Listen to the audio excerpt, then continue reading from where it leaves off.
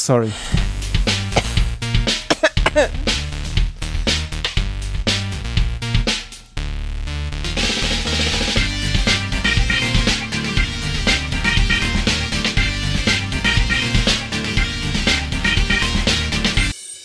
It's still too loud. I have to fix something about that intro jingle.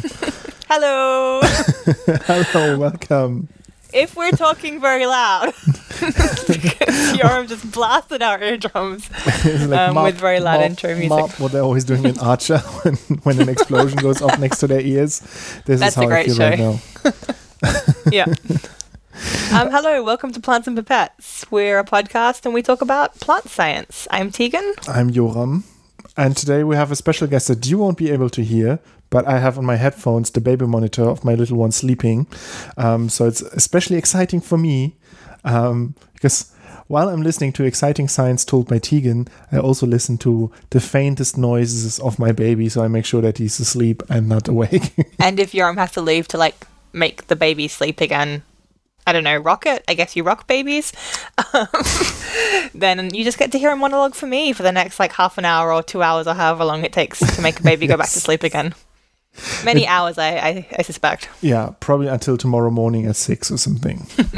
I'll just be gone and you'll be monologuing because I will keep everything running here. But I'll use my calming voice. This is the voice I'm using now. Yeah, maybe that would be good for the baby, actually. Do you actually find it calming? Because most people tell me it's unnerving. I think it depends on the context. The context is usually I'm doing a doll face and pretending to be a doll at the same time. And probably also at work or in a context where you don't want to be soothed by a voice. Just in the bathroom, just poking my head over the cubicle. Hello, how are you today, Yoram? How is it going? There I would also agree with unnerving. I think my voice, my natural tone is, I don't know, not soothing. What is it like? It's alerting, I would say, maybe. I would screeching. Hard to fall asleep to. But it's good. I don't want our listeners to fall asleep to this podcast. They should be highly alert at all times. That's what I'm here for, just to keep everybody awake and on the edge of their seats. Slightly anxious. In case the world is not making you anxious enough, my voice is here to do that for you. Add a little bit of extra. Yeah. I think it's time that you apologize, Tegan.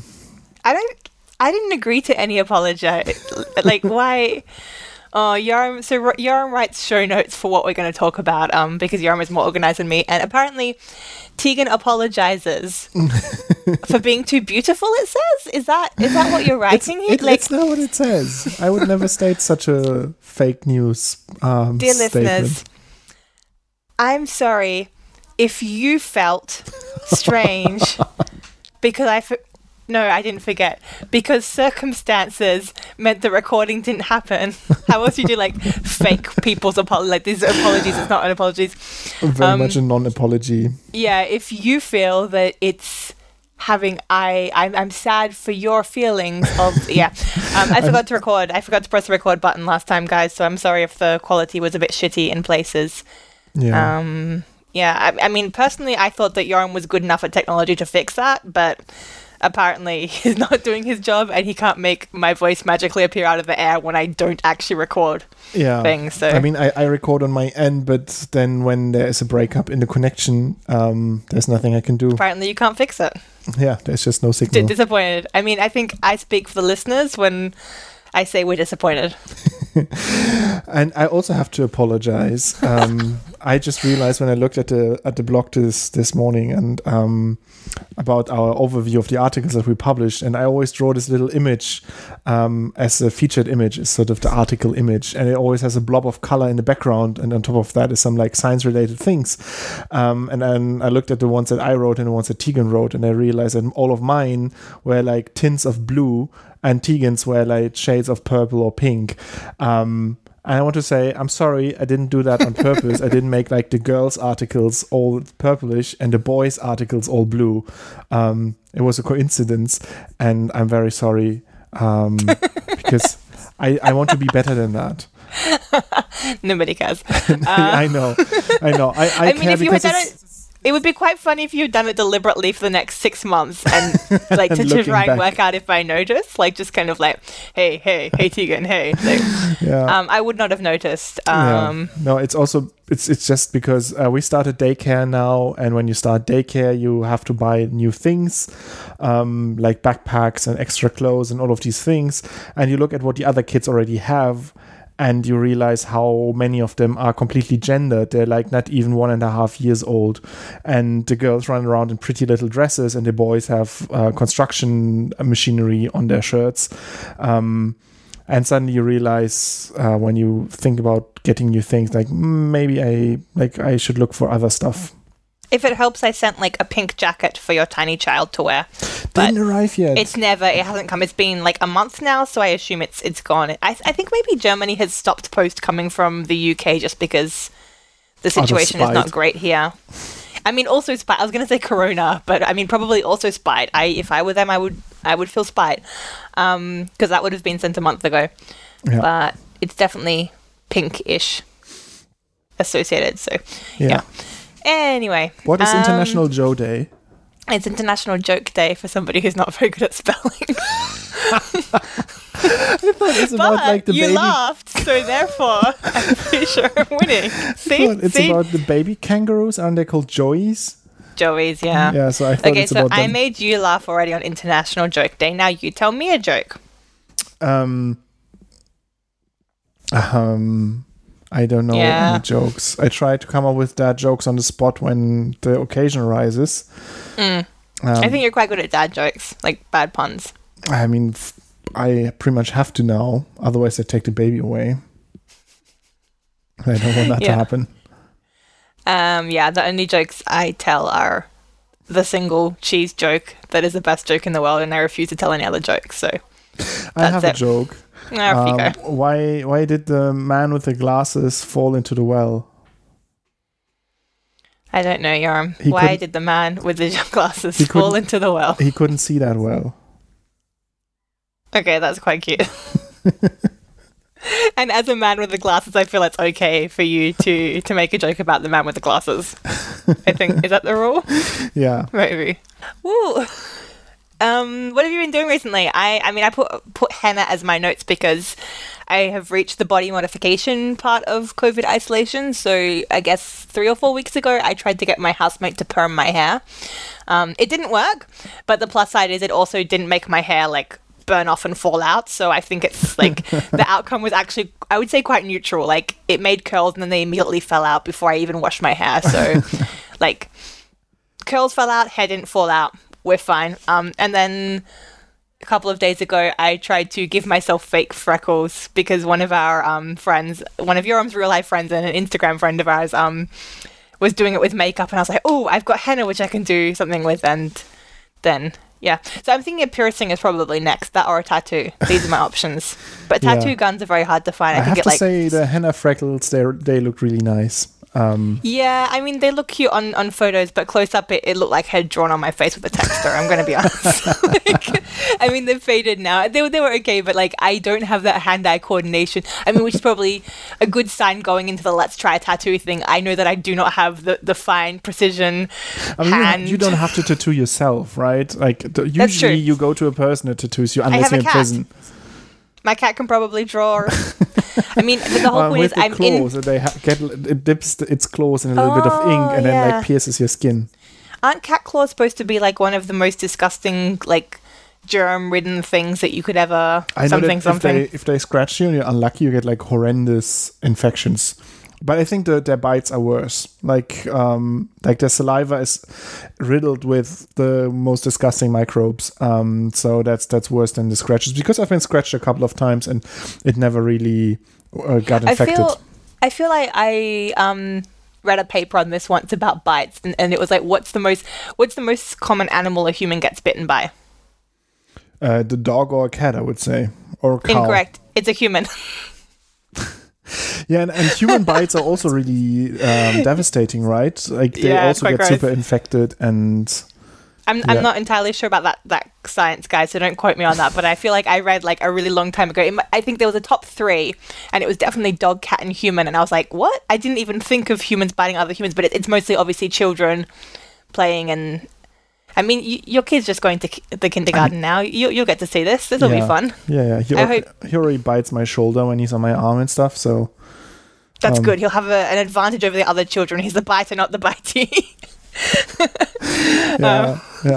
Just fill his mouth up with like Komodo dragon-esque bacteria before you send him to the Kita, so that he really like reigns supreme in the playground.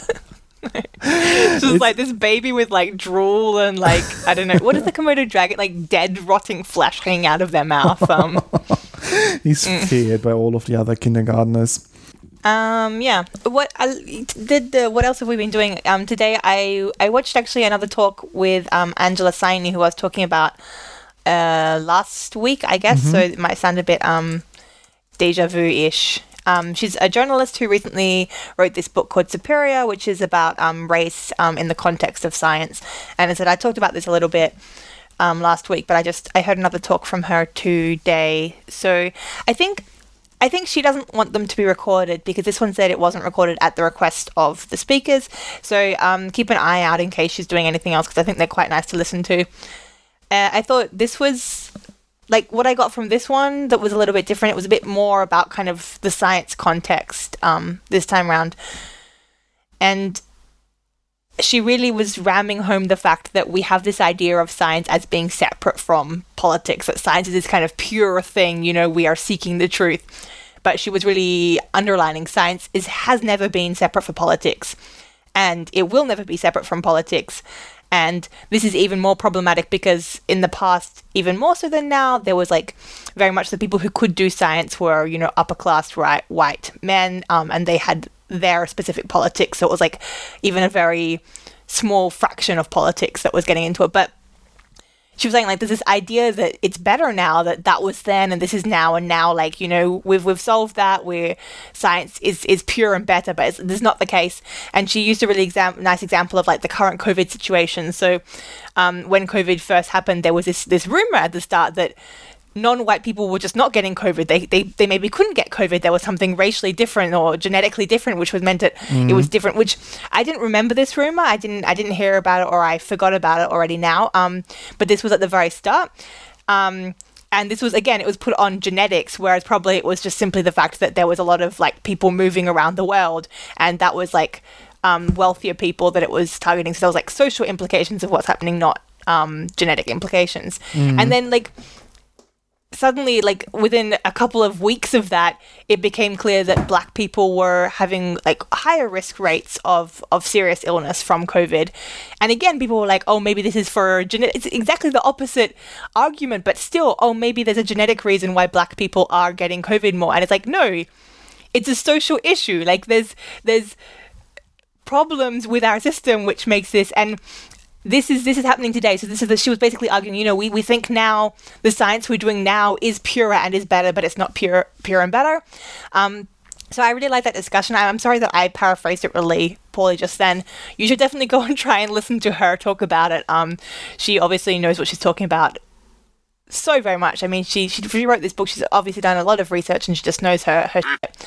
But what I really liked that she sort of said as something that can be done in the future is that science courses at universities, they need to introduce the historical and social context of science. So not just be like, oh, this is science, we only learn about science, but learn about how those scientific ideas developed, because they didn't develop in a vacuum, and they didn't develop in the context of something that's pure, and like they were made by humans, and humans are flawed, and the societies these humans live in have been very heavily biased and horrible, and still are. So we need to be interpreting our science with that. So I thought that was really interesting again, yeah. And again, she's just a really great speaker, and it was really cool to hear stuff from her. Yeah, we put a link to her social media in the show notes, so make sure you follow her so that when the next time a talk is coming up, you won't miss it. They might not be recorded, so yeah, make sure that you follow and see them live. Shall we talk about science a little bit? like science adjacent today. Today is the week where we don't talk about the paper, but instead about the stuff. Nah, I'm going to talk about the paper.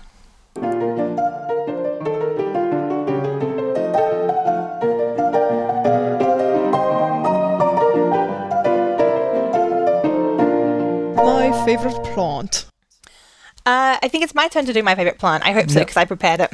My favorite plant is not really a plant. It's a single-celled organism, but it does have a chloroplast, so it's in this huge group of green things that photosynthesize called Viridiplantae, which is basically the kind of like kingdom level of green plants. So there was originally cells which ultimately became like animals that didn't have a chloroplast, and then there was this like event where a photosynthesizing kind of bacteria was taken up by this single-celled eukaryote, and then that became the chloroplast. So the photosynthesizing cyanobacteria kind of got tamed and ultimately became this organelle. And those things, some of them diverged and became red algae and another group called glaucophytes, but then a lot of what we know is this Viridiplantae, which is this huge group that includes algae and also land plants, everything we kind of see and think that's a plant. And what I want to talk about today is a special species of this single-celled thing called Prasinoderma coloniale. So there was a publication that came out in Nature Ecology and Evolution, I should say the full name. It was by Linzhou, Li, Sibo, Wang. It's joint first authorship, I believe, et al. And they were doing the genome. They sequenced the genome of this species. And this species is really important because it reveals that there are now 3 phyla within the plant, Viridiplantae. So previously, if you look at plants, you can basically break them down. So there's like thousands and thousands of different plant species, maybe 500,000 different species within Viridiplantae, which is this huge bubble.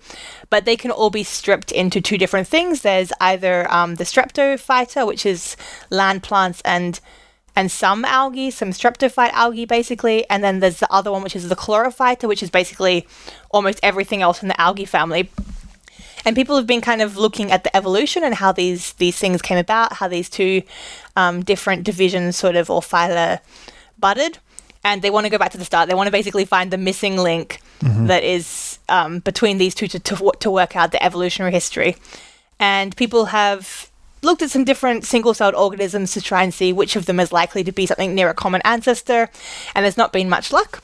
But this group did some sequencing of this little bugger, which is Prasinoderma coloniale, and they found that it is separate from the 2 different divisions in equal ways, basically, which means that it doesn't belong to either of the divisions. It actually has its own division. So it's kind of a bit of a missing link, but also kind of the third missing sibling family member of these huge groups. So it can also give some ideas about the gradual evolution of plants and how they came to be. So if you look at now this organism, this group, and then the members from the other groups, you can see what are the minimal amounts of genes, for example, that you need to be considered like a Viridiplantae, kind of a plant-like thing. So yeah, I think it's quite interesting and important research. The organism itself is not much to look at. It's like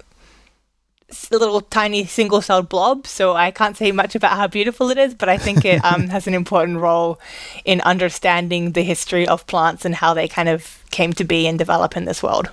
And it also doesn't happen too often, right, that we introduce completely new large groups in this big tree of life, right? I mean, I'm not too deep into the whole phylogenetic studies that I can actually say if I don't have any evidence for my claim, but to me it sounds like it's very often like on a larger level, these things are pretty set. Like we find more, like we reorganize like families and so on. But usually on this larger level, we don't often introduce new groups and reorganize them. Yeah, I mean, I think there's a ton of, like, the more access we have to sequencing, the more we realize that there are new species belonging to new categories that we didn't know about all the time. But you're definitely true. This is, like, the very top of the tree. So it's the equivalent, like, the different phyla are the difference between, like, a mollusk and a segmented worm and a, like, I don't know, it's this kind of separation of organisms. So it's right at that top class there. Not class, I shouldn't use the word class, but level. Yeah. Level. Yeah. Okay, cool. I'm trying to get a list of like the animal kingdoms, but I believe that there are just like, the animal phyla, but I think that there like are just so many more than we learned a basic like 7 or something in school, and I think now it says there are 35 maybe. Yeah. In animals, yeah, because I think phyla would not be the right level. I think that's actually lower than what this is, because this is, I think it changes anyway. That's what I want to say. Like in the paper, they definitely use the phrase division/phyla, but I'm not sure how equivalent that is to the animal phyla that we know, which is like this, roundworm, round segmented worm, flatworm, spongy thing. There's kind of, I don't know how that is equivalent, but I think that's not my problem. I think that's a problem for people who deal with animals. Can I just say that? Yeah, I think that's fine. I think we don't have to understand animals because they don't fix their own carbon. I don't really think they matter that way. Even if we understood them, we don't respect them. That's something I've stolen from my ex, and I'm never giving it back to him. Find it hilarious. Okay, then let's move on. Diversity in the class. Science.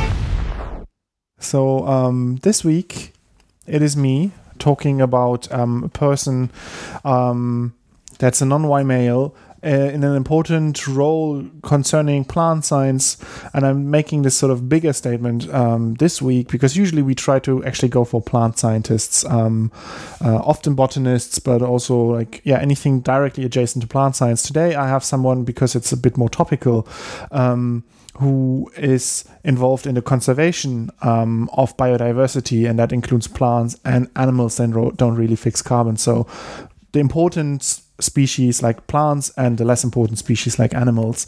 And that is Elizabeth Mrema, who was appointed Executive Secretary of the United Nations Convention on Biological Diversity, also called CBD. And that makes her the first woman from Africa to lead this intergovernmental body, which is one of the, I think, highest level bodies that deal with biodiversity, and so that's really cool to have her in that position. And the main role of the CBD is that it sets up targets for biodiversity in agreement, or they pretty much make out contracts and agreements with stakeholders around the globe, and figure out targets to work towards to increase biodiversity, or at least preserve it, and reduce its destruction. And I found an interesting article or interview with her at Nature that we'll link in the show notes. And because there's not so much known about her personal life, I sort of want to talk a little bit about her current work in terms of biodiversity. The few things that I know or that I could find about her is that she's originally from the United Republic of Tanzania, and has an education and career in law.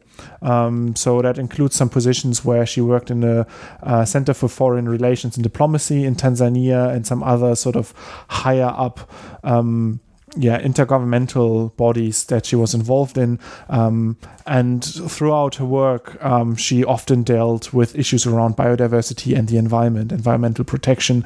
So it seems to be a very important topic to her. And now she's acting towards increasing the biodiversity through regulating the use of wildlife and animals. And I found some statements that summarize her position as wanting to ban all wet markets that deal with wildlife products, and wet markets are sort of this. It's a term that for me came up now also during the Corona crisis, describing open markets in China where they would serve fish or sell fish and meat pretty much from market stands. But the actual definition of a wet market is just compared to a dry market that's usually sells like products and technology. A wet market just sells usually food, often meat and fish and animal products, but also vegetables and so on. Everywhere in Europe, then. Exactly. I mean, that's so and in any weekly market where you go outside and buy your turnips is technically a wet market. I'm just saying that because often I find the word wet market associated with a sort of false superiority from Western people, saying like, yeah, these people in China, they cut up their meat in the open street and sell wildlife meat and so on, and try to say bad things about this. But essentially, a wet market is just like an open market, like we have them in Europe, in the US, or anywhere else. I remember the first time, like, my sister and I came to Europe, like, we were, I think, like, 12, I was, and we saw, meat markets where you can actually still see the shape of the animal that the meat comes from. And very common in Italy, but also, like, all around Europe, is that you have the birds hanging by their feet, often with still feathers around the neck.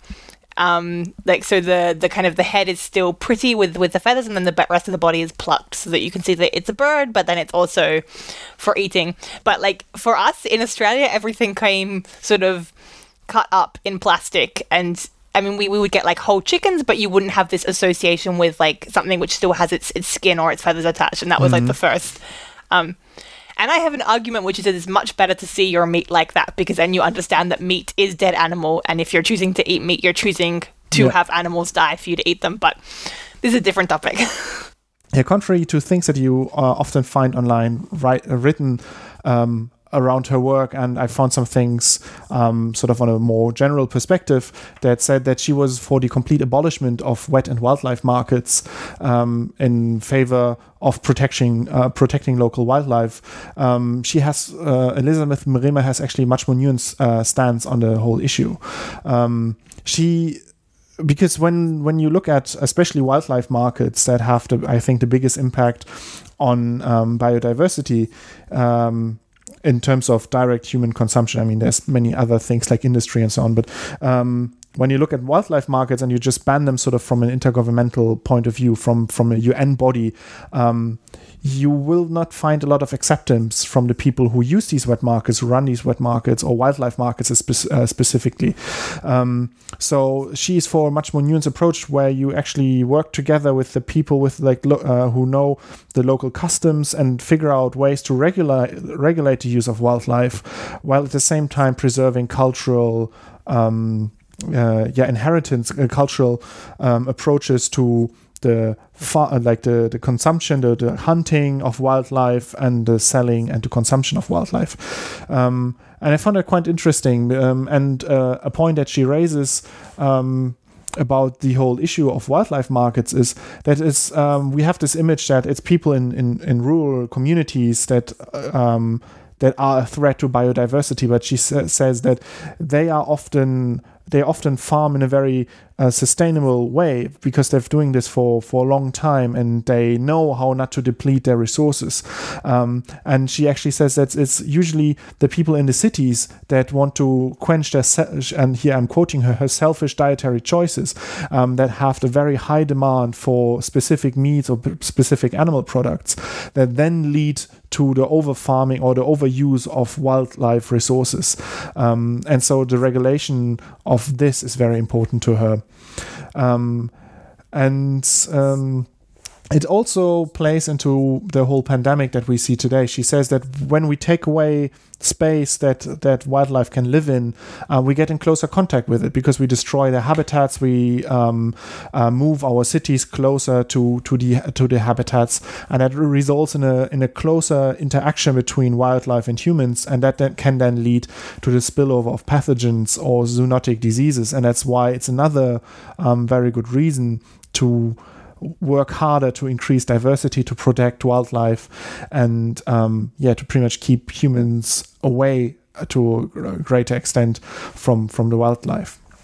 And I recommend reading the interview. It's very interesting, and it's really cool to see her with her point of view in such a sort of reputable or very important position where she can likely have a pretty big influence on biodiversity. So yeah, looks pretty cool what she's doing. Say the name one more time. Elisabeth Mrema, and we'll link to the interview in the show notes. Mm-hmm. Let's talk about bias. Bias.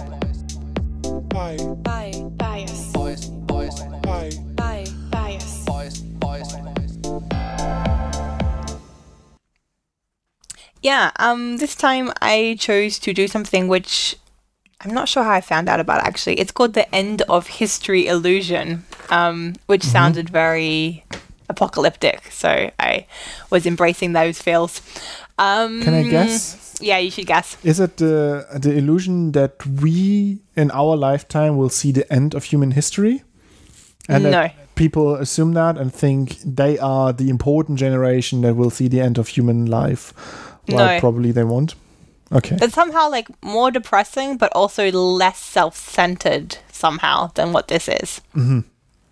So this is more about reflection on our own development. And I thought this is pretty important because of some things that we've been discussing recently. But obviously, what we've been talking about generally is that as scientists and as people in the world, it is our job to be constantly learning things, and that's come up a lot in the last months, I would say, as well.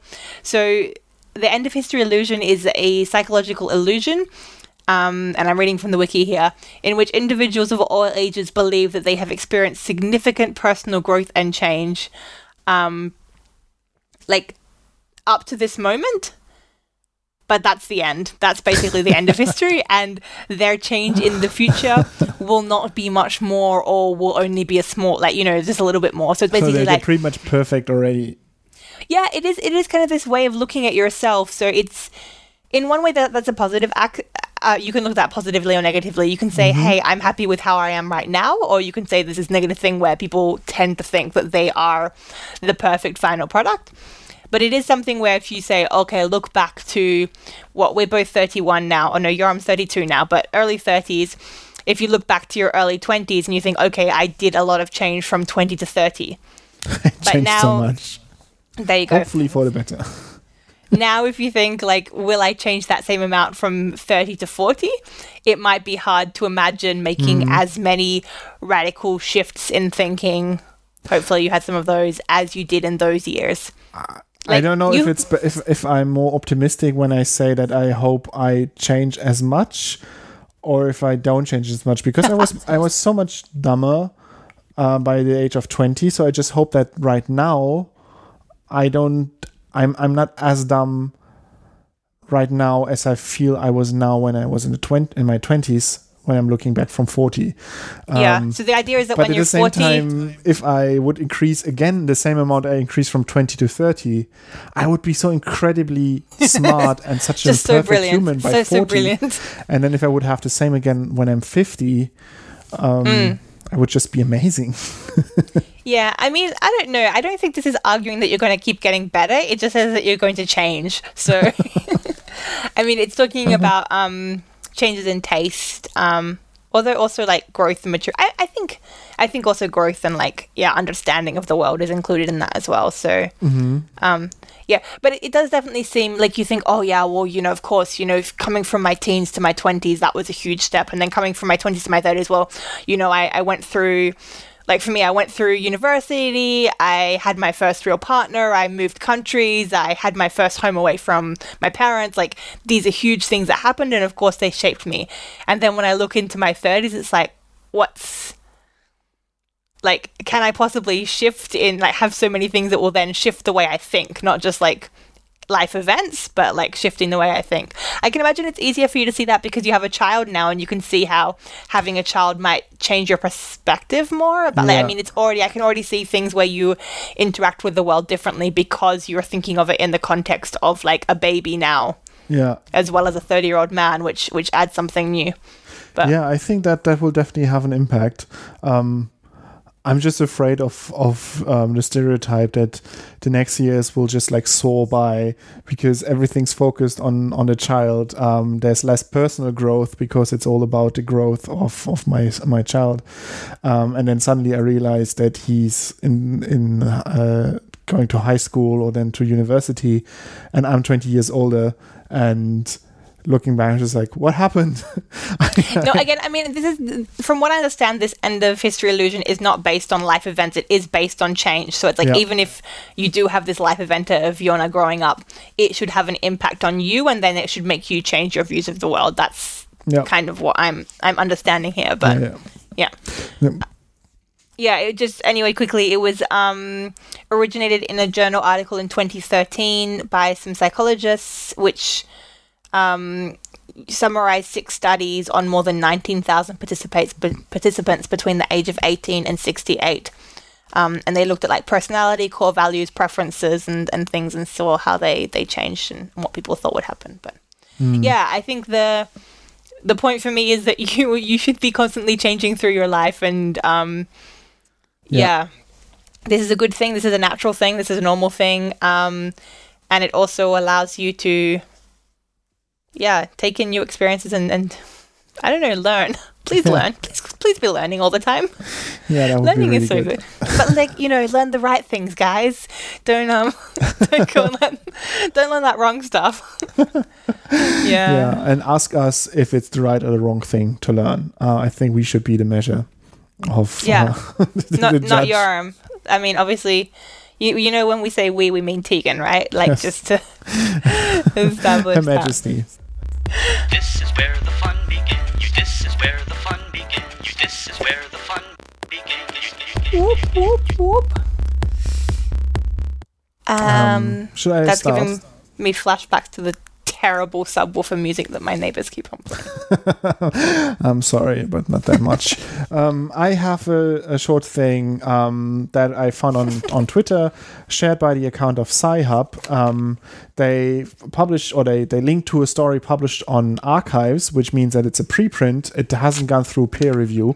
I find it important to stress that. I think preprints have great value, but keep in mind, no peer review yet when looking at the findings. And what I found is that papers that were downloaded from Sci-Hub, which is this illegal website that gives access to a lot of publications, they found that papers that were downloaded from Sci-Hub were cited 1.72 times more, so a 72% increase in their citations, which their conclusion is that open access and easy access to papers works in favor of authors because they actually get cited more because more people can read it. But I have an argument against that immediately. It's very hard to tell the order of the events. Is it like popular papers that get more downloaded than illegally, and so you first have a very cited paper and then it gets more downloads, or do you get more downloads and that leads to more citations because they're more popular? Not even that. The high impact journals have a lot of their stuff behind a paywall, so, and they also like are potentially better at cleaning shit up on the internet. So I mean, I think at least the paywall thing is definitely true. Like, again, all opinions my own. But if you are trying to get to a science paper, not only is it likely to be behind a paywall, but it's also likely to cost you a large amount of money as opposed to a smaller amount of money that a lower impact or less prestigious, I'm using little quotey things, journal might have. So therefore, you're more likely to go to Sci-Hub. Although I believe, when I remember the abstract, is that they looked at papers from larger journals. So they corrected for the impact of the journal. So they not only say that, let's say, Science, that all of the science papers were cited more than all of the, I don't know, a small niche journal that just deals with a very small aspect of some biology. So they corrected for that. But still, you win this time, scientist. I think it's something to be careful about. The key message that is in the study is that you can use the download count from Sci-Hub as a predictor for the citation count. So when you sort of model, when you want to find the impact of papers or predict how well a paper will do, taking the download count into account will give you a better prediction. Just like if you look at Pirate Bay for movies and stuff, and you look at the downloads there, this is also a predictor for the popularity of movies, which is not really a big surprise. I think there was for Game of Thrones or something, to calculate the reach of their show, they actually took into account how many people pirated it. It was one of the most pirated shows ever. But they sort of took it into account and said, like, look, this means we reach even more people. What's the trend? Is it a linear trend or is it like exponential? What's the relationship and what's the R squared? I don't know. I haven't read through the paper. I looked at the abstract where they say it's 1.72 times more. So yeah, go and check out the preprint on Archives if you're interested in more details. What do you have? I have funny names and funny titles. So the first thing I wanted to point out, one of my friends sent me the title of a paper. It's called A Little Snip of This, A Little Snip of That, where SNP is SNP, single nucleotide polymorphism. Mm-hmm. And then it's the discovery of 116 single nucleotide polymorphism markers to enable the rapid identification of individual Pacific walruses. Not important. I love the use of the fun title, which is A Little Snip of This, A Little Snip of That. So shout out to Jeffrey M. Cook and colleagues who came up with that. And on a very similar note, there is a publication that came out in eLife that is the E2 Marie Kondo and the CTLH E3 ligase clear deposited RNA binding proteins during the maternal to zygotic transition. So it's basically something which is in charge of cleaning up, and therefore they named it Marie Kondo. So again, big shout out to Michael Zavortink, sorry about that, and colleagues for coming up with a Marie Kondo paper. I think that they're the ones who gave it the original name, but I'll put a link to that as well. This protein sparks joy, and this protein does not spark joy. Yes, and we're going to clean it up. Yeah, that's really cool. That's really nice. I like it when titles. I mean, it's really effective. If I see a title like this and it's from my field, I'm so much more likely to read the paper than if it's just a much more dry and descriptive title. I think it's helpful. Also has the descriptive titles also have definitely their value because they're descriptive, they tell you what it's about. But when it comes to people getting people excited about the paper, I like to have a fun title. Yeah, I don't know. I think with the genes and the protein naming, it also can be quite helpful because I'm much more likely to remember what a Marie Kondo gene does than if it had a random acronym name. Like, yeah, it's helpful. I have an article that I found that's called How to Make STEM a Safe Place for Trans and Non-Binary People. And it's an article published on the nextweb.com, written by Tristan Green. And it's an interview with, now I'm just trying to, with Charlie Knight, who is a non-binary editor, business owner, and activist, and it's quite interesting to read because it gives you what the title promises, some tips about making STEM a safe place for trans and non-binary people, but it also Tristan Green addresses his own discomfort with his own ability to address such an issue and how he overcame this and how he talked to the activist, and then leads into the actual interview. And I found this quite interesting because I feel that very often people who are don't have a lot of contact points with the LGBTQA+ movement, that they are afraid of messing things up. They're afraid of saying the wrong words, using the wrong pronouns, and so on, which is what also happened to the journalist here, who himself is non-binary or at least queer. But yeah, so he's he's sort of adjacent to it, and still he had insecurities about it, and I found it interesting to address that. And then it leads to the actual things that can be done for STEM, and it deals a lot with very basic things, and I think that even span greater areas than just STEM, which is about pronouns and visibility, because very often the misgendering and using the wrong pronouns or dead names and things like that are very hurtful and exclusive, when you want to be inclusive and not hurtful to people. And so the 4 points that they raise in this article is the first of all, it's absolutely fine to just ask for pronouns, or to introduce yourself with your pronouns, even if you might think you have the sort of standard pronouns that are assigned to your gender. But by actively calling them out, you make sure that it's like, just from the appearance of somebody, you can't assume the pronouns that they want to use. So that's the first thing. It's fine to ask, or if you want to do that, I could say like, "Hi, I'm Joram. I use he, him. It's nice to meet you." And with that, you open up the possibility for the other person to tell you their pronouns as well.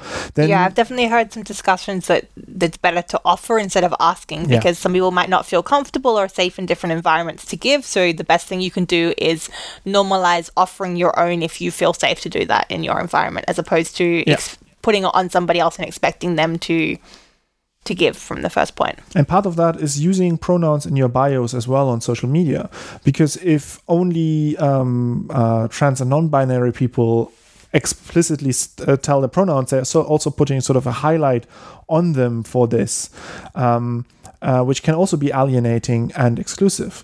And if everybody would just put in their social media bios their preferred pronouns, that would make it much reduce the sort of the speciality, the sort of extraordinary part of putting your pronouns in your bio.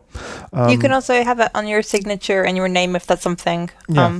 So if you have a company sign off or a personal sign off, you can add your pronouns there. That's actually a very good point. The other thing is to just normalize using they and them when you speak about people where you don't know what pronouns they want to use, which is, for me as a non-native speaker, I struggle with this because I learned it in school. You use the specific pronouns and the standardized pronouns, and I'm not that. To me, it's not so the ordinary to use they. Like here they have the example where it's like, it's something that we do anyway already in English. When it's a bank robber, you say, which way did they go? You already, in sort of these cases, you already use that, and it's fine to extend that and use that more often.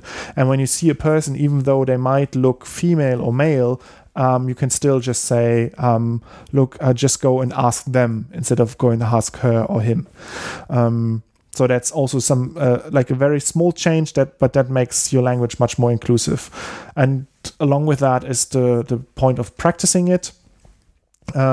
Just use it, for example, with your friends or in a surrounding where you're much more comfortable, where you can try out the new and sort of improved language, and where you can try out introducing yourself in friend circles and that before you sort of use it in a more professional context where you have additional levels of stress apart from just thinking about the right things to say. And finally, the fourth point here is relax. It's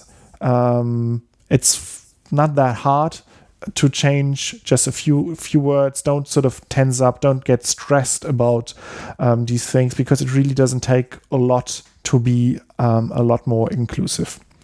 That's the article, How to Make STEM a Safe Place for Trans and Non-Binary People.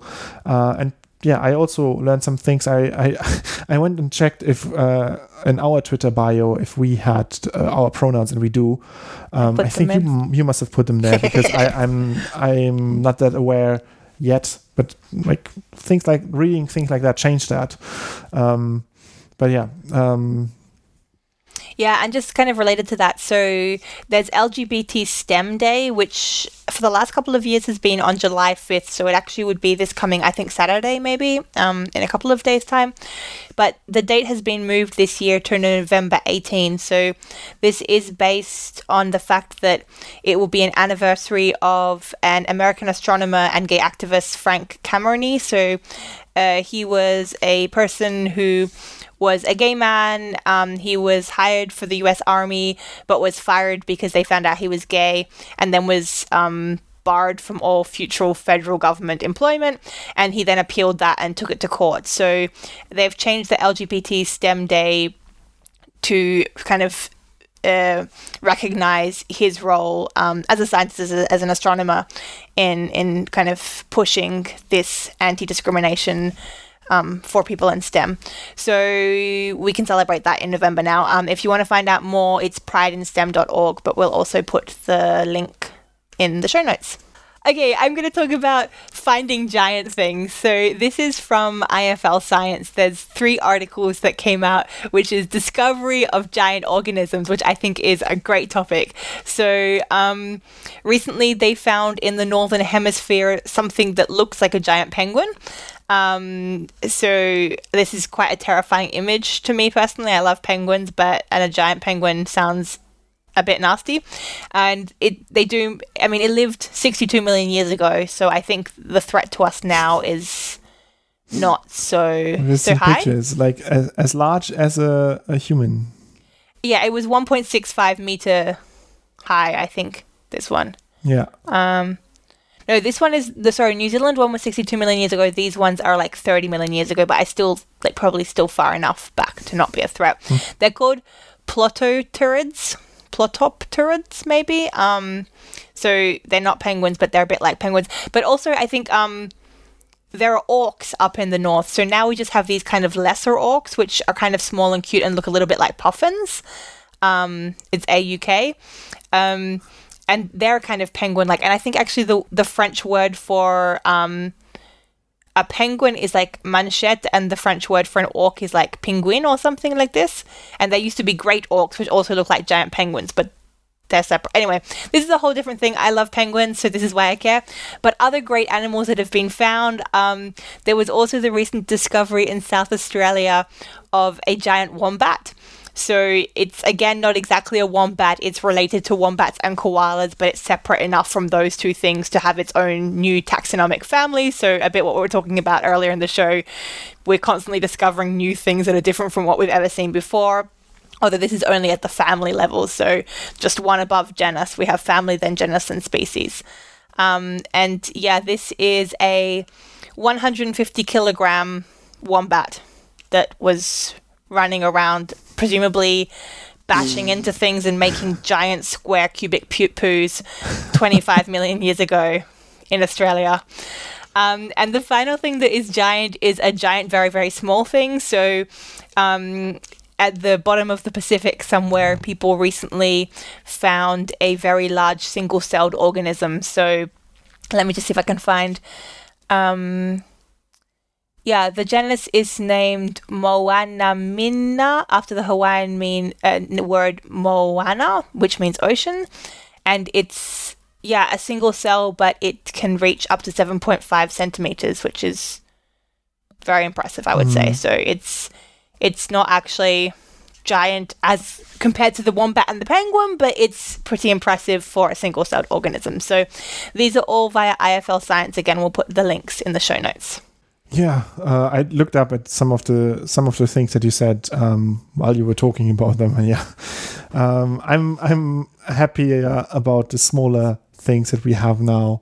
And you were right about the French thing about a manchot is a penguin, and a penguin is. I don't know if it was an auk, but I think it was an auk, like a part of this. It's an auk. Family of it's birds. one of those. It was one of those realizations for me when somebody who spoke French as their first language said this. Like, I was talking about penguins, and they were like, "Oh, penguins, like the ones found in the north," and I'm like, "No, of course not. Penguins are only in Australia." And I was quite abrupt about it. I was like, are you stupid? But it wasn't, it was the thing where it's like, no, I'm just being stupid myself because, I'm stupid because I'm not understanding that there's a translation thing happening here where the word penguin is a different word in French, and that's on me then because it's a communication thing. And that was revealing about my own stupidities, I thought. Okay, I think I'll move on with my next fact. And I found a short video. Actually, where did I find it? Did I click on the link? It's on ScienceMag. It talks about the angiosperm explosion and recent new findings about it. Have you heard about the angiosperm explosion? Yeah. Good. Yes, Yoram. It's this thing that we know from fossils where just some 100 million years after the first angiosperm emerged, and these angiosperms are the flower and fruit-bearing plants compared to the gymnosperms that are not fruit-bearing and not flowering. The naked seeds, and the other ones are the covered seeds. So the angiosperms, just 100 million years, which is a very short time period on an evolutionary scale, after the first emergence of the angiosperms, we suddenly find many different species in this group from fossil records. And for a long time, until very recently, we wondered how this could happen. What changed that we suddenly had this massive explosion, diversification in species? And there was the idea that it's linked to also the emergence of pollinators, because angiosperms, they where gymnosperms, they relied on air and wind to move their seeds. The angiosperms, they relied on pollinators to come in and move the pollen from plant to plant. And so they thought it's sort of a co-evolution thing, that there's suddenly more pollinators that diversified, and then also co-evolving to that, and the plants diversified as well. But now researchers did analysis of the chloroplast genome of the DNA sequences there, and on many different species, and built a large phylogenetic tree, figuring out when did these things grow apart, and then used the fossils that we have to make some sort of key dates in there where they know, okay, we have this fossil, so we know this genome or this sequence is this old, and then based on that they could build the entire tree. And what I figured out is that it's actually the angiosperms are much older, so they've been around for much longer, and also the angiosperm explosion wasn't in such a very short, narrow period. It was stretched out over a larger period, which makes it much more likely that sort of standard evolutionary events happened, and that they diversified over a longer period of time. There was nothing particularly happening in this short amount of time in the Cretaceous period, but it actually spans back into the Jurassic period that angiosperms emerged and diversified. And they did that based on on the genetic sequences from plants, but also from pollinators. And they figured out that also pollinators were around for much longer than we know from fossils. And it's a cool sort of integrative study of using archaeological evidence and then genetic markers and very sort of modern molecular biology to reconstruct the entire or a much larger picture of evolution, and telling us that things like in this case the angiosperms are actually much older and diversified over a longer time period. I accidentally stumbled onto a personal account that was very pro modesty in women, to the point where women are not allowed to wear trousers and should wear skirts that are like at the ankles, basically, and don't show the shape of the body. And I spent a good hour or so reading the different rules that person had based on this modesty. I didn't do any comments or anything because it's their personal space and they can put what they want. I don't believe in like going and attacking people in their personal space. There was some very disgusting things on there though, especially related to women's role in being physically harmed by men, which I do not agree with. But the funny side of that was the question of, Yoram, I'm going to ask you. Imagine you're a woman and you want to do sports. Yeah. And the rules of modesty say that you can't do sports. Yeah. You can't wear pants. Should you wear pants to do the sports because it would be hard to do the sports in the skirt? What's the appropriate solution here? I wear pants and then I put a skirt on top of that, or I buy one of the ballroom dancer dresses that are pretty much very fancy skirts and dresses, but also very sporty and active clothes. And then I would have my ballroom dance outfit, although they're often quite revealing, but I would have a very modest ballroom dance outfit, and then do, I don't know, cardio in it or whatever. Okay. That's not actually a bad answer. That was very thoughtful. It's incorrect. The correct answer is you're a woman, you shouldn't do sport, it will break your hymen. That's what I wanted to say. I didn't want to say it about the hymen, but I wanted to say, why are you doing sport? That's exactly the answer, is don't do sport, you're a woman. And it reminded me of, yeah, it's actually upsetting in the context of people believing this stuff and still thinking that there are these gender issues. But I did find this quite funny because I've been listening to a podcast called Zealot, which is about cults. But one of these cults, the cult leader believed that women shouldn't do exercise because it could displace their uterus. So if women went jogging, then their uterus would shift, and that would make it impossible for them to bear children. And the hosts of the podcast, who were clearly not very sporty, were saying, if ever there was an argument for me to go running, getting rid of this pesky uterus would be a really nice, not having to deal with all the extra stress would be a nice argument for, which I thought, yeah, it's a nice way to joke about people who have horrible opinions and are objectively wrong. The thing that worries me about people posting these sort of things is not that they personally have to believe. As you said, everybody is free to believe the crazy things that people like to believe, but that they feel that it's okay to post this and that they feel safe posting this in terms of they feel it will meet acceptance. They feel comfortable with this. Yeah, this is a Trump argument, right? Trump saying things is bad, but the fact that Trump can say things and people are okay with it is 10 times worse than Trump saying things. The fact that nothing's happened and he keeps on saying this is the same argument.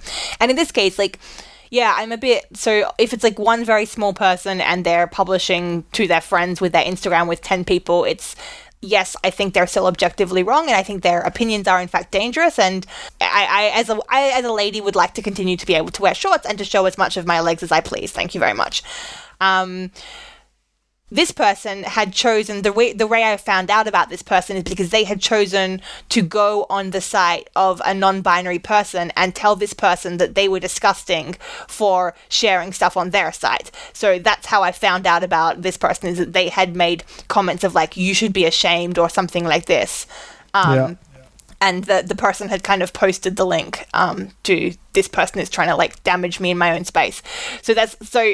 Yeah, this is always this discussion of, again, in order to have ultimate, and we've discussed this before, I think, in order to have proper freedom of people, you can't have freedom of all people, to have true safety and, what's the right way of saying this? You know it. It's this idea that your freedom ends where the other person's freedom begins, right? It's, that you are free to do whatever you want as long as you don't limit the freedoms of other people. And so, you can live in your own secluded, bigoted world, but if you try to bring that bigotry to other people, that's where you're wrong. And that's... Yes, this is also, for me, this argument, if this person has a very small platform, I'm less inclined to care about... Yeah. They're not really having an impact, but then when they're trying to go after somebody else in that person's space, you can go away now. Just... Yeah. Boo, boo, boo. Anyway, it was very nice being informed about my female body and all the different ways I should feel shame about it. I definitely feel in the context of COVID, my shame has been slipping. I'm mostly at home by myself with another lady and a cat. And, why not? Why not reinvest in my need to rip everybody hair from my body? And I don't know, what else should I be ashamed of, Yorm? So many things, like voicing your opinions. No. Voicing my opinions. Yeah. I very rarely iron stuff. My fingernails are super dirty. I have not trimmed my toenails in quite some time. Too much information. But on the topic really, of... toenails? Toenails is where you draw the line? No, that you overall like have very dirty nails. They're not dirty, they're soily because I plant things, like I was planting tomatoes the other day. It's fine. I'm not making any rules that you have to do these things. Be clean and use soap. You should use soap, and especially on your hands. You need to be washing your hands very well right now.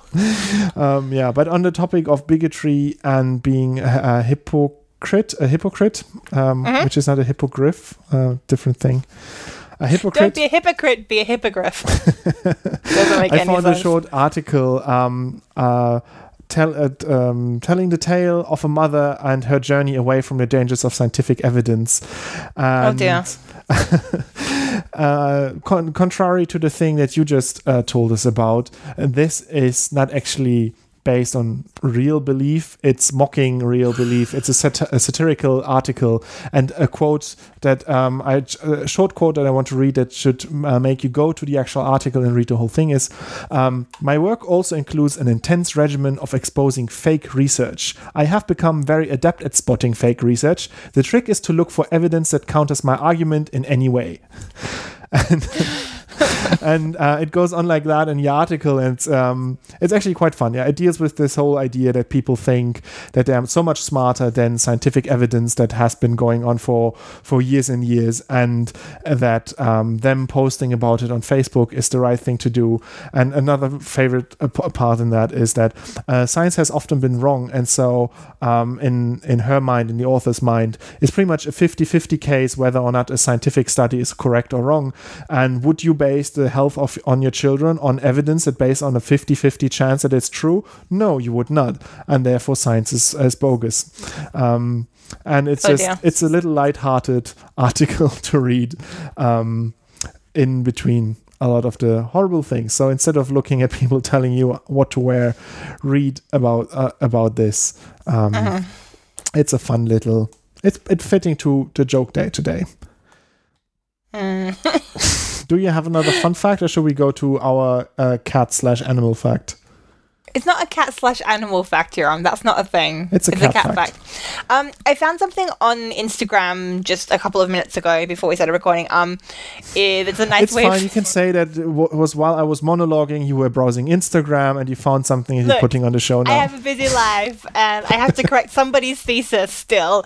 So let me multitask. No, really, I saw it before I said it, but I saw it via Paloma Projects, but I'm not sure if that's the original source because I saw it somewhere else as well. It was a nice way of visualizing COVID, and the quote is something like, you and 6 of your friends are crafting together. Mm-hmm. One of your friends is using glitter. How many projects have glitter on them? And that's the most clear way to understand. And also, I think, like, COVID, you could be infectious for 10 to 14 days, right? Like, that's the window. That's very accurate for getting glitter out of your person and your holes. Like, if there was glitter anywhere near you, you're going to be secreting glitter for at least...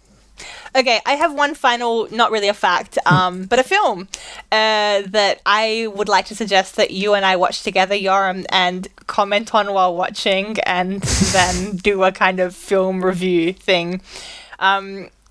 Somebody sent this to me as who is somebody I know who likes plants and also science. So the film is called Little Joe. I'm not sure if you've heard about it yet. Little what? Little Joe. Little Joe, no. So it starts with Alice Woodard. I'm just going to read the first 2 lines of plot. Alice Woodard is a plant breeder who works in a lab that focuses on creating new strains of flowers, while her colleague Bella is failing at creating a hardy plant that will survive even weeks of undernourishment or neglect. Alice and her team have successfully created a flower that requires more care than an ordinary plant, but which makes their owners happy. So I think you and I are going to read this and have a lot of fun. It sounds like... Yeah. It sounds like there's pollination of people involved from what I've said. I want you to not read the plot, and I want us to sit down together and watch this film and do some sort of reaction shot to this, because I think it's going to be a joy. Yeah. Let's figure out a way we can do this, and watch this movie together, or do a little movie club afterwards. Maybe we can do this as a special episode on the feed for you guys. That sounds really cool. It's with Ben Whishaw, known from The Perfume and other movies where he's like a weird, he's creepy, scrawny guy. But he's also in really Paddington. The Perfume guy? I think is he even the voice of Paddington? No. Yeah, he's the voice of Paddington Bear. No, then it's he's very that's absolutely non-creepy. Paddington. My film. Paddington's a creep. Why does he like Marmalade so much? No, there are so the many. movie Paddington and also the second movie of Paddington, they're heartwarming, feel-good movies. They're amazingly filmed and done and told. Have an amazing cast. They're just great.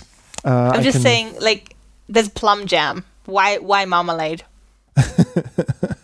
Because they got in touch with, like, I think his parents in the jungle or in a forest or wherever, they got in touch with like a human explorer who brought jam and taught them how to make jam, and because of that they always made jam. And then when he had to leave his parents, he sort of brought the tradition of jam with him. It's or marmalade of marmalade, and that reminds him of home. Okay, Yoram wants us to watch Paddington. That's the take-home really cool, message. But first watch Little Joe. No, we cannot say you have to watch Little Joe because we haven't watched Little Joe. We will watch Little Joe for you. You watch Paddington 1 and 2 in the meantime, and then we talk again and tell you if Little Joe is good or not. Yeah, that's the plan. That's a good plan. Also, I haven't started reading our book for book club yet. We will have a book club coming up. We are recording actually not this weekend, but it's this weekend. It's this weekend. True, yeah, it's this weekend, but my time feeling is off. So you have very few days to read the book. The book, for the people who want to tune in when we release the episode, but want to read the book beforehand, it's called The Hidden Genius of Plants by Mancuso, I think is the last name. And Yoram already has notes, from what I can tell. I can only, I have feelings about that book. I feel like maybe we're too critical to do a book club. Like, maybe we should be nicer people. Things. It's not that I don't like any things. It's Stefano Mancuso is the author of the book, The Revolutionary Genius of Plants, A New Understanding of Plant Intelligence and Behavior. We're reading that for the book club. You can hear our opinions about the book club probably somewhere around next week. We'll link to that probably also on our Twitter and stuff. Yeah.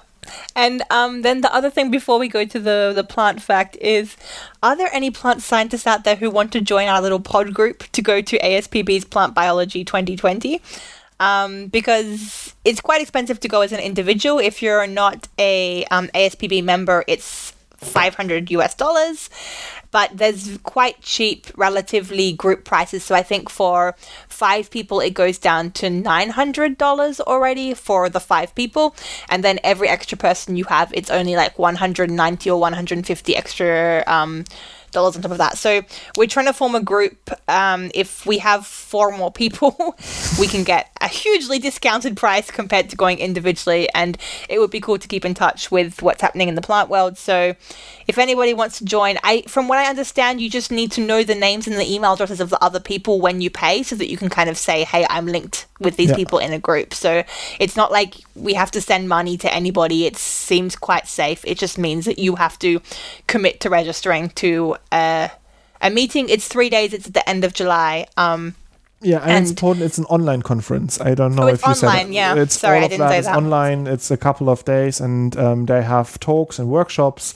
They have a lot of sessions running at the same time. So it's really, there's a lot of opportunities of things. I mean, I went a couple of years ago, and there's a ton of stuff happening. So So if you are plant scientists or interested in plant science and want to join, contact us. Specifically, contact Tegan. She's organizing all Please of this. be our friend, because we don't have enough friends who want to go to, like, we don't have friends who are nerdy enough. We have friends in plant science, but they're often in a privileged position that they get already the full ticket paid for, and so they don't really want to join us because I think also they were a little bit more organized than us, in fairness to them, and they did this like Probably 6 months ago. right. Whereas, I mean, so we couldn't have managed to go in person. That would have been too much cost, but now it's virtual. It seems like a new opportunity where we can attend by taking only a little bit of time off work. Yeah.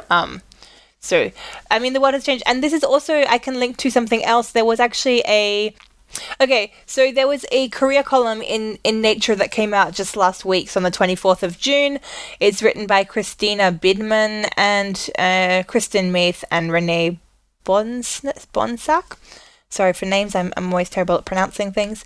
And it's kind of discussing how we do online presentations, and they're trying to approach it in a way that's it's not just a stopgap or something to deal with during COVID times, but they're arguing that basically the way we've been running conference is basically bull crap, bull dust, bull not goodness, because manure, bull excremento,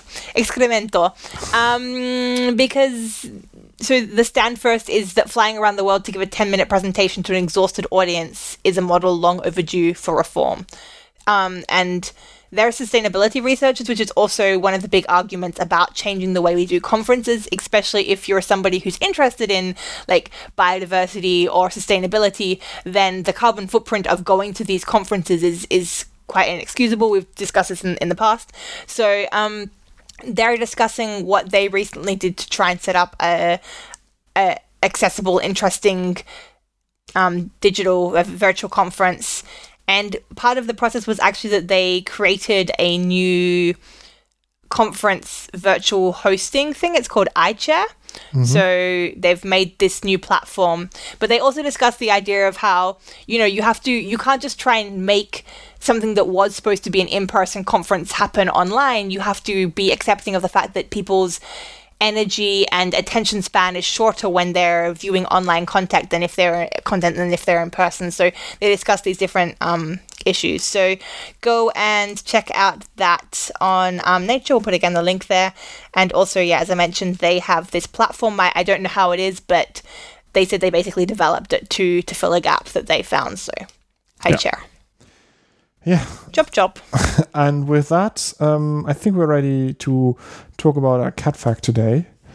It's not a cat fact, is it? You don't have any cats. No, it's a squirrel fact. And I think it fits with the theme that we talked a lot about squirrels recently. I found it on the BBC News. And it's just so extremely cute. I want you all to open the link just after this episode. And after you've stopped driving your vehicle. When you stop your vehicles, check out this video. It's called The Orphan Baby Squirrel Eating Video Went Viral. And there is a very cute sound. Have you opened it, Tegan? Are you listening to it? I will play the sound. Can you hear that weird noise? I will play the sound now in the recording.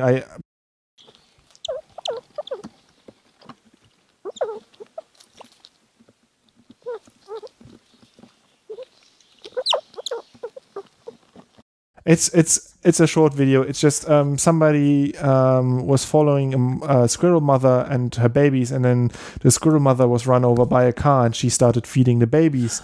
Oh my god! And so she then spent That's not a happy story, Yoram. She spent over 100 hours with the squirrels, sort of, feeding them, making sure that they're all right. So she saved the squirrels, and then now she's in touch with animal rescue specialists that told her to reduce the feeding so that they learn to fend for themselves. Because she accidentally domesticated these baby squirrels, which is not ideal.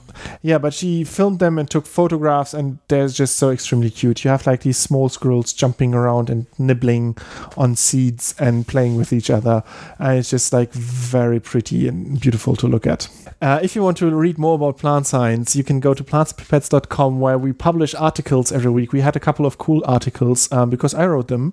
Gonna say you've never said that when I write the articles. This time you say we had cool articles. So in the past articles, we wrote about how the soil composition drives diversity in plant populations. We talk about how when bumblebees bite plants, that they trigger responses in the plants, and how they sort of have this interplay between bumblebees and plants. And also some other less important articles. And yeah, go check out plantsandpipettes.com, where you find more plant science. You can also find us on social media. So on Facebook and Instagram, we're at Plants and Pipettes. There you normally talk to me. And then on Twitter, we're at Plants Pipettes. And that's usually Yarm running the show over there. You can rate us on iTunes or wherever you listen to podcasts. I saw that more and more podcast players and apps and whatnot have rating functions in their own catalog. Wherever you find us, give us as many stars as possible, and tell your friends about us. That would be really helpful and cool. But nice things. Yeah, tell them nice things about us, please. Yarm has quite good facial hair. Yeah, please tell them that. It's a podcast with the guy with the quite good facial hair. Not amazing, quite good. Our opening and closing music is Caravana by Philip Gross. And Derailing was brought to you today by Tika. And trying to keep it together, it's me, Yoram. How's that going for you? Goodbye, everybody.